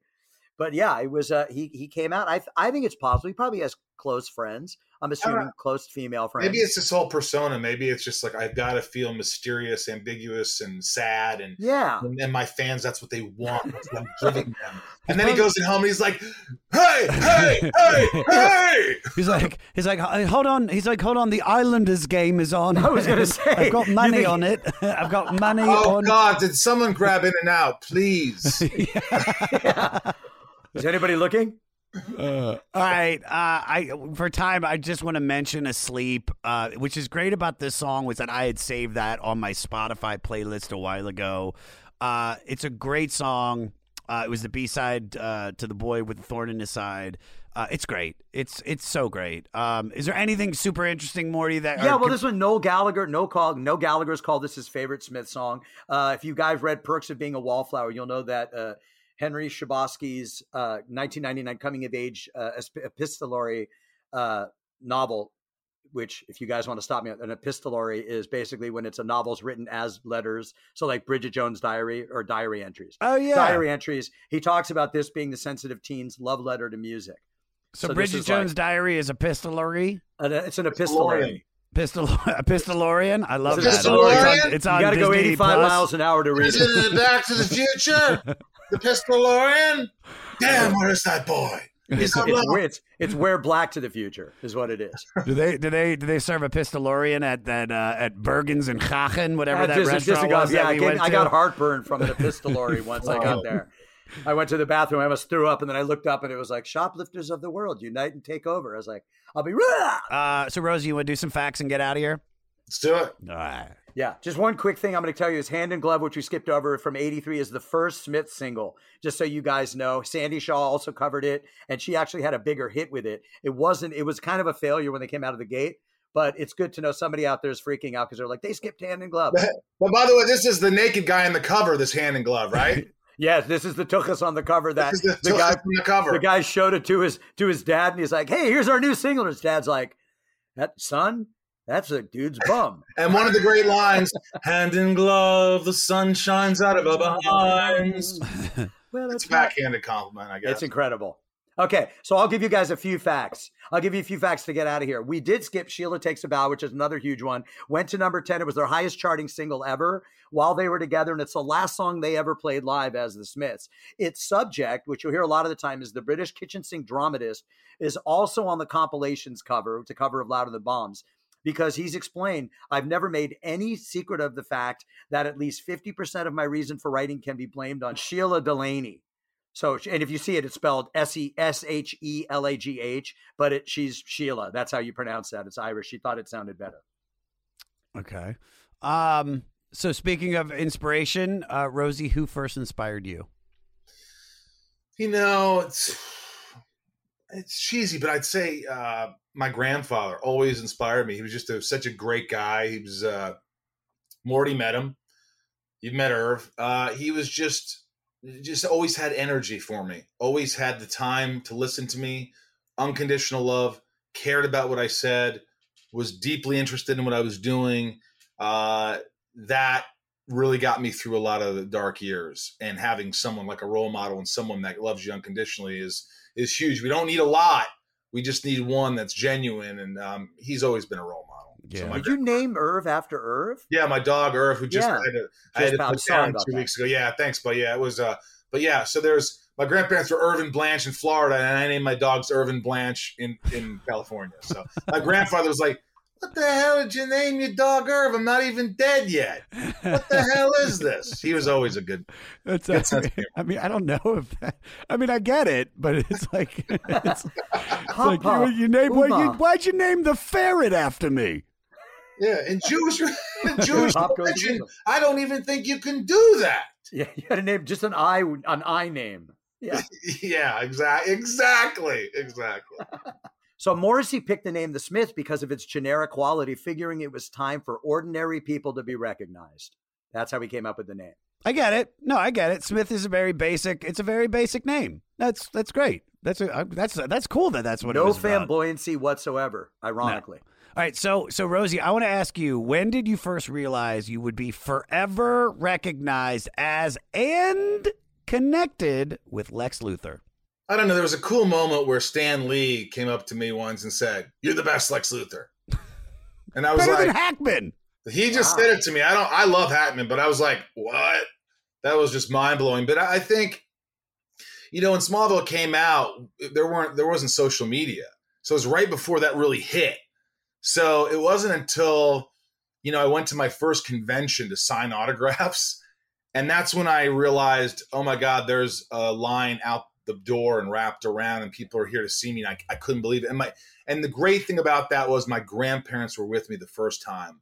And they were like, what is this? They're here to see. I don't understand what's happening here. These people are here. And they would stand there for hours. My grandfather he was just astonished. They were like, could you sign this? In this episode, you said that. And my grandfather ate it up. And my grandma was, let's go get lunch or something. My grandfather thought it was the most amazing thing. And I loved it that he's got to witness some success in my life because I didn't have too much before then. Oh, man. That's great. That's great, especially because he's so important to you. Because my dad passed away before all my success. And I wish he was there. So He's with you, buddy. He's with you. There would be nothing better to just rub my success in his face. Be like, I told you. I told you. I told you I was going to do it. Okay, although the story of Morrissey showing up on Johnny's doorstep in 82 to ask him to join the band is the official beginning of the Smiths, they actually met on August 31st, which is my daughter Bee's birthday, in 1978 when Morrissey was 19 and Johnny was only 14 at a Patti Smith concert. And that's when they were introduced by Billy Duffy, who became the guitar player in the Cult. Southern Death Cult, but in the Cult. And he was in a band. He was jamming with Morrissey. He's like, you should talk to this kid, Johnny. And then, whatever it was, 6-7 years later, he went to his house and they say he was at the door we're going to write songs together, kid. Pretty much. Yeah. Rosie, what chance meeting changed your life? What chance meeting? Yeah. Who did I meet that changed my life? Sure. I mean, again, I don't think celebrity, the first thing I thought about was my friend Tom. Tell me about Tom. We met in grade school and he was popular and I wasn't, but he lived down the street and he just was always so nice to me. And meeting him really changed my life because when I went to college, he goes, hey, I hear you're going to go to Western Kentucky. You want to be my roommate? So I was like, sure. You want to be my roommate? And I went to college, and he was the guy who would be at parties and be like, hey, listen to him do these impressions. He does impressions. He's hilarious. And he'd always just be so supportive. So I think just meeting him in general, that really helped me become who I am now. I love Shout out to Lally. Yeah. And be honest, Michael's one of those guys. He's still friends. Just in case you guys think it's not genuine, I've known Tom. I mean, I pretty much met him with Michael from the beginning. He's been around the entire time, and it's the same relationship. He really is. It's I respect that about you, Michael. It's that you're like me. You're friends with guys you've been friends with since forever. Well, I've been friends with you for over 20 years. 25 years. Yeah, something like that. Yeah. Same thing. As long as you don't shit on me or again, I don't need anything from you. As long as you don't talk shit and you're just a good friend, a genuine person, I'll be friends with you for life. It's just that there's so many assholes here and you can't trust a lot of people, but I definitely hang out with a group of people that, are you're very fortunate and they're very fortunate to have you too. Because everybody does adore you, man. Seriously. Thanks, buddy. I could tell, but coming to your party, that's how you could see everybody. It's it's all, it's funny too. You'll look around the room and be like, holy shit, I know that guy. And it's not even famous. It's like, oh, that dude's Ethan. I love Ethan. And then you just see all these people and all the comics that are there are all the fun ones. And also like Harlan and you are so close, which I love Harlan more than anything, and he loves you. By the way, we've had Harlan on. We just need to get Barry on, and we can get the cast of Sorority Boys. Yeah, Josh, you're like that too. You're one of those good guys. Where I remember we did some stand up at the Clarinet, and it was me, you, Swartzen, and Harlan. And you've been doing it for years, and you were just so supportive and just so And I had just started. You were you made me feel so comfortable. And that's, people don't go out of their way to do that. So, it's good to be around good people. Well, I thought you were going to bomb. So I was like, I better fucking. No, he was going to boom. Butter him up, dude. I was going to boom. You were going to boom. That's why Patreon on your show, what you do with your fans, dude, I have to say, I know a couple of celebrities, but what you do with your fans, the actual graciousness that you show, the people that follow you, of shouting them out and playing songs for them and listening to them. I mean, honestly, I have such respect for you for how much you put into it with Sunspin. I mean, with Left on Laurel, just your career. You really do go the extra. Like you're there. I listen to the people, I mean, from all over the world who tune in. Honestly, man, like it's really touching. Dude, it's really incredible. I never thought I'd do a podcast, by the way. And funny enough, in the beginning, it was like, do a podcast. I'm like, why? You can make money. Okay. And then you do a podcast and you realize, wait, this is really hard. And it's not easy to make money and no one's listening. And then I started to go, you know what? I'm going to use this as a platform to just be real and vulnerable and open up. And the second I started to just be more grounded and just let go of all the bullshit, people were drawn to that. And it was just real. And there was this vast connection that I've had for now a couple of years. And I think people, when you open up and you're real and then the guests open up, it's just been so listen to Inside of You with Michael Rosenbaum.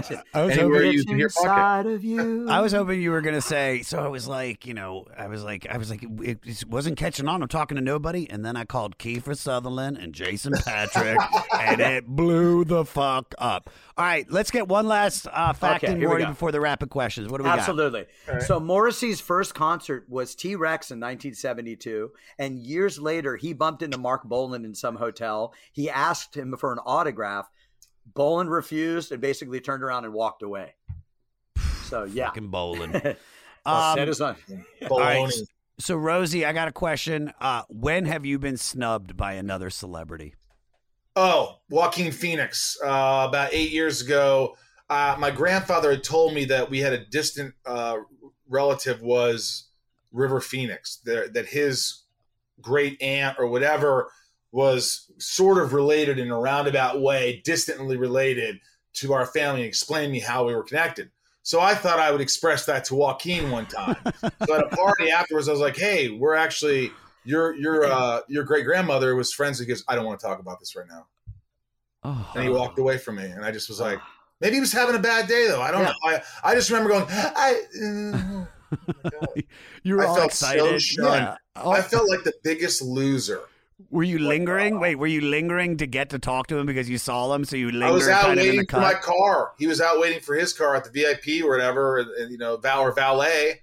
And I just go, there's nobody there. And I just like, hey man, I just wanted to say that my great-grandmother, your great-grandmother, was actually, and before I even said anything, he was just like, I don't want to talk about this. Did you go like, I knew you when you were Leaf? Don't you remember Parenthood? I don't hate him though. I just was like, he's a dark dude, and whatever. Yeah. He didn't want to hear from me, and so I don't blame him.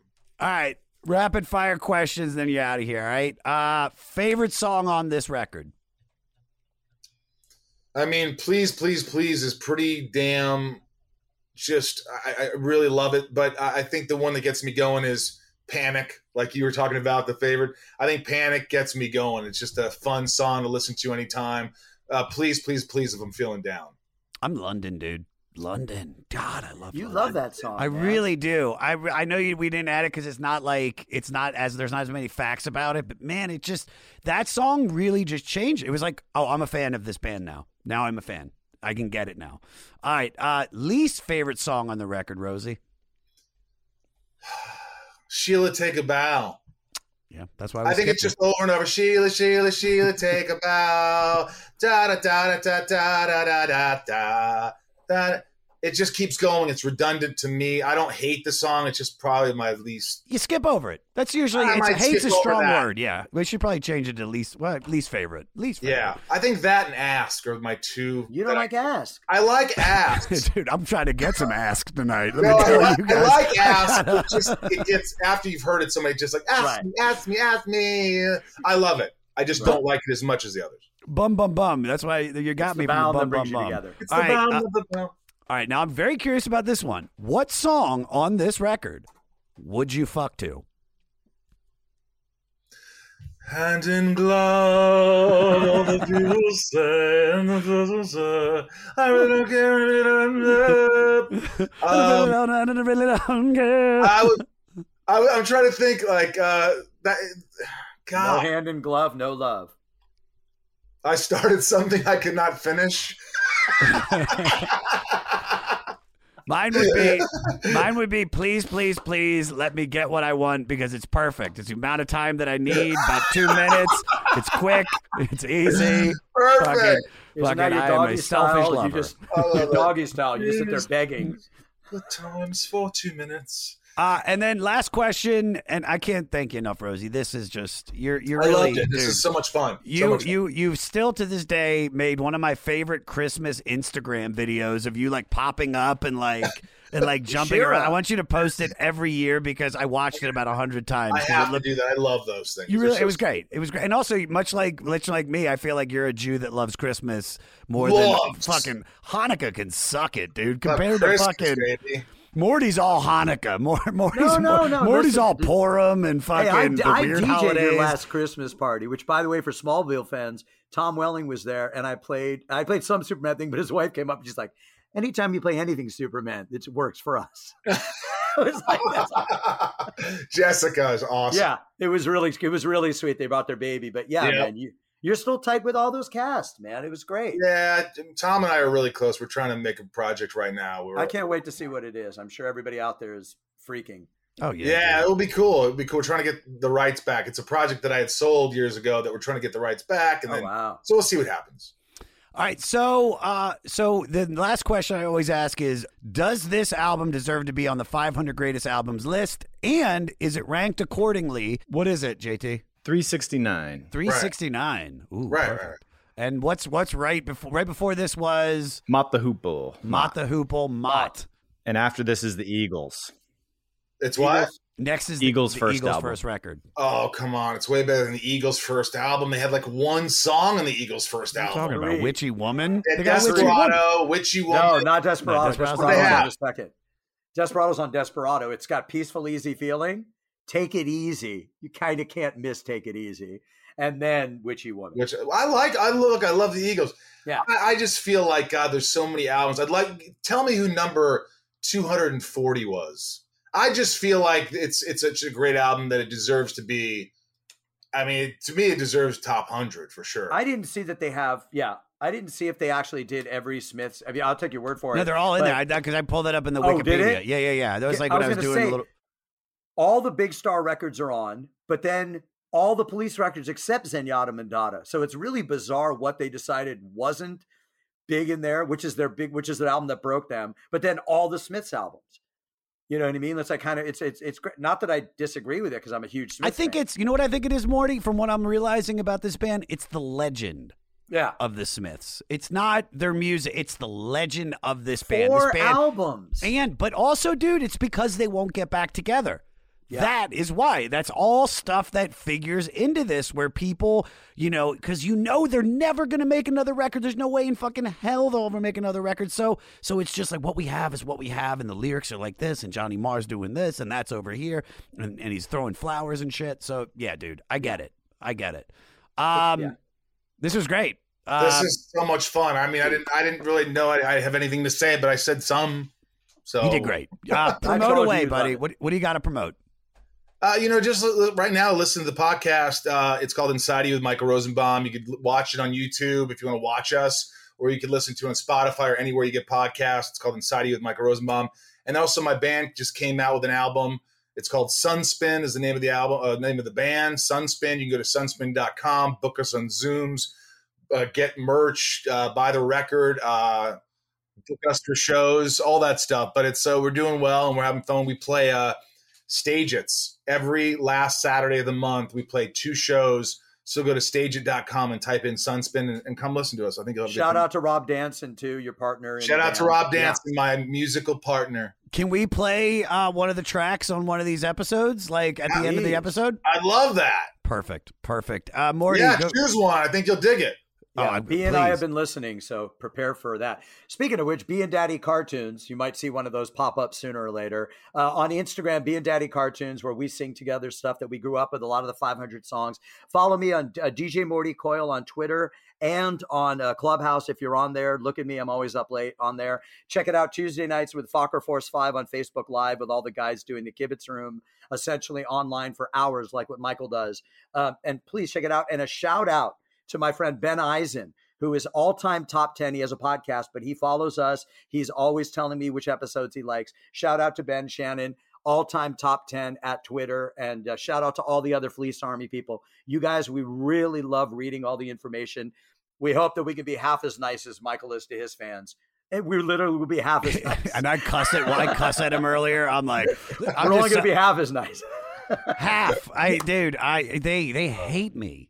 Call him morbid, call him strange. Call me morbid, guys, I am a beautiful flower that is wilting through your Apple Podcast comments.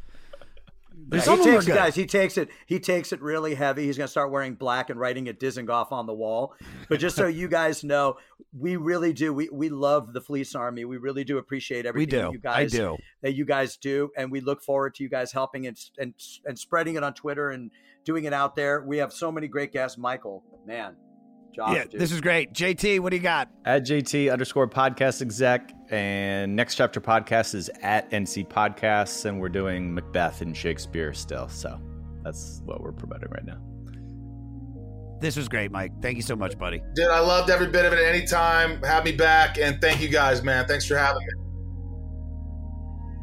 What I tell you, the one and only Michael Rosenbaum. Follow him on Twitter at Michael Rosenbaum and on Instagram, the Michael Rosenbaum. And check out his podcast, Inside of You, with Michael Rosenbaum. All right, guys, for new music this week, we have picked out Glass Vegas, a Scottish indie rock band from Glasgow, whose 2009 debut record was nominated for the Mercury Music Prize, which I respect. And you're listening to their song, My Body is a Glass House. Find the links on the500podcast.com. And if you want your music featured on the 500, send us your music. I want to play it at the end of the episode. I'm trying to help you guys. We have a huge following. This podcast gets 19 million listeners an episode. Next week is Eagles Week. Holy shit. First Eagles record. We're going deep into the 1972 record Eagles. It's the debut. Ooh, ooh, ooh. What you gonna do when you debut, boo? If you haven't heard it, listen to it. Do your homework. Stay fleecy. Doogle doogle. My body's a glass house, first and stones upon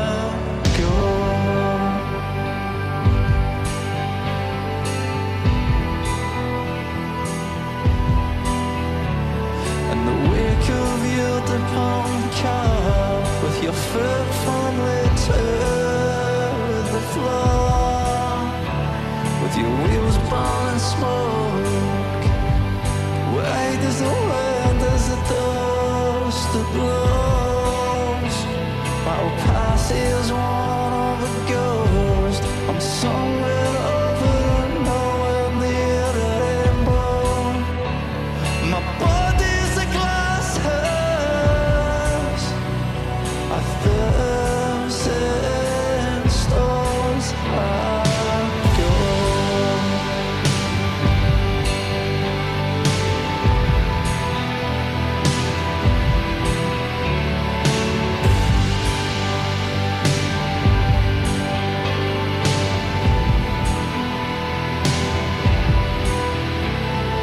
Take my legal body, you'll never see my soul. We've both been here before, we both know the score. Symmetrical parallel, we're two vessels and nothing more. I can lead you to the water, but I can't make you dream. With my body for a glass house, 1,001 stones high.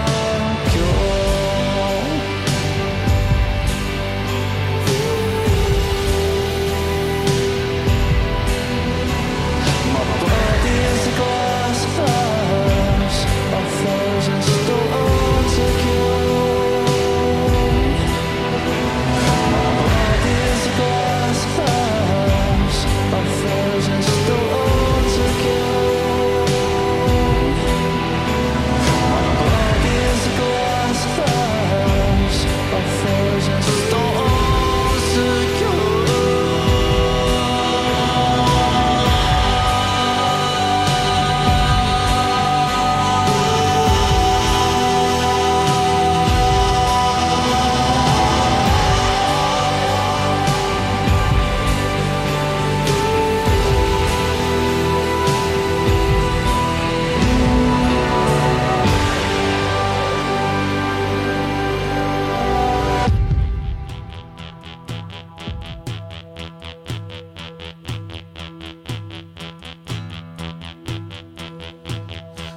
500, keeping it fleecy for the Fleece Nation on the 500, the 500.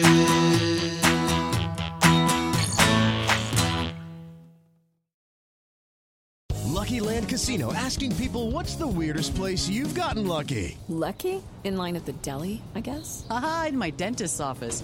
More than once, actually. Do I have to say? Yes, you do. In the car before my kids' PTA meeting. Really? Yes. Excuse me, what's the weirdest place you've gotten lucky? I never win and tell. Well, there you have it. You can get lucky anywhere, playing at LuckyLandSlots.com. Play for free right now. Are you feeling lucky? No purchase necessary. Void where prohibited by law. 18+. Terms and conditions apply. See website for details.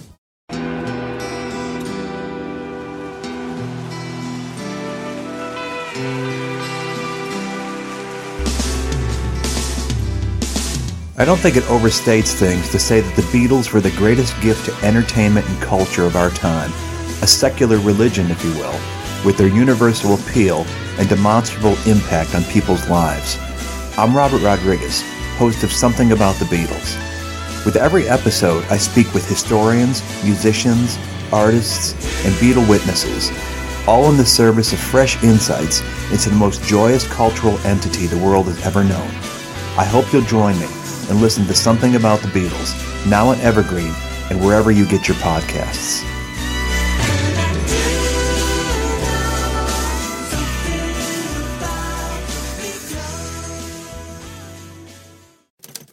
Next Chapter Podcasts.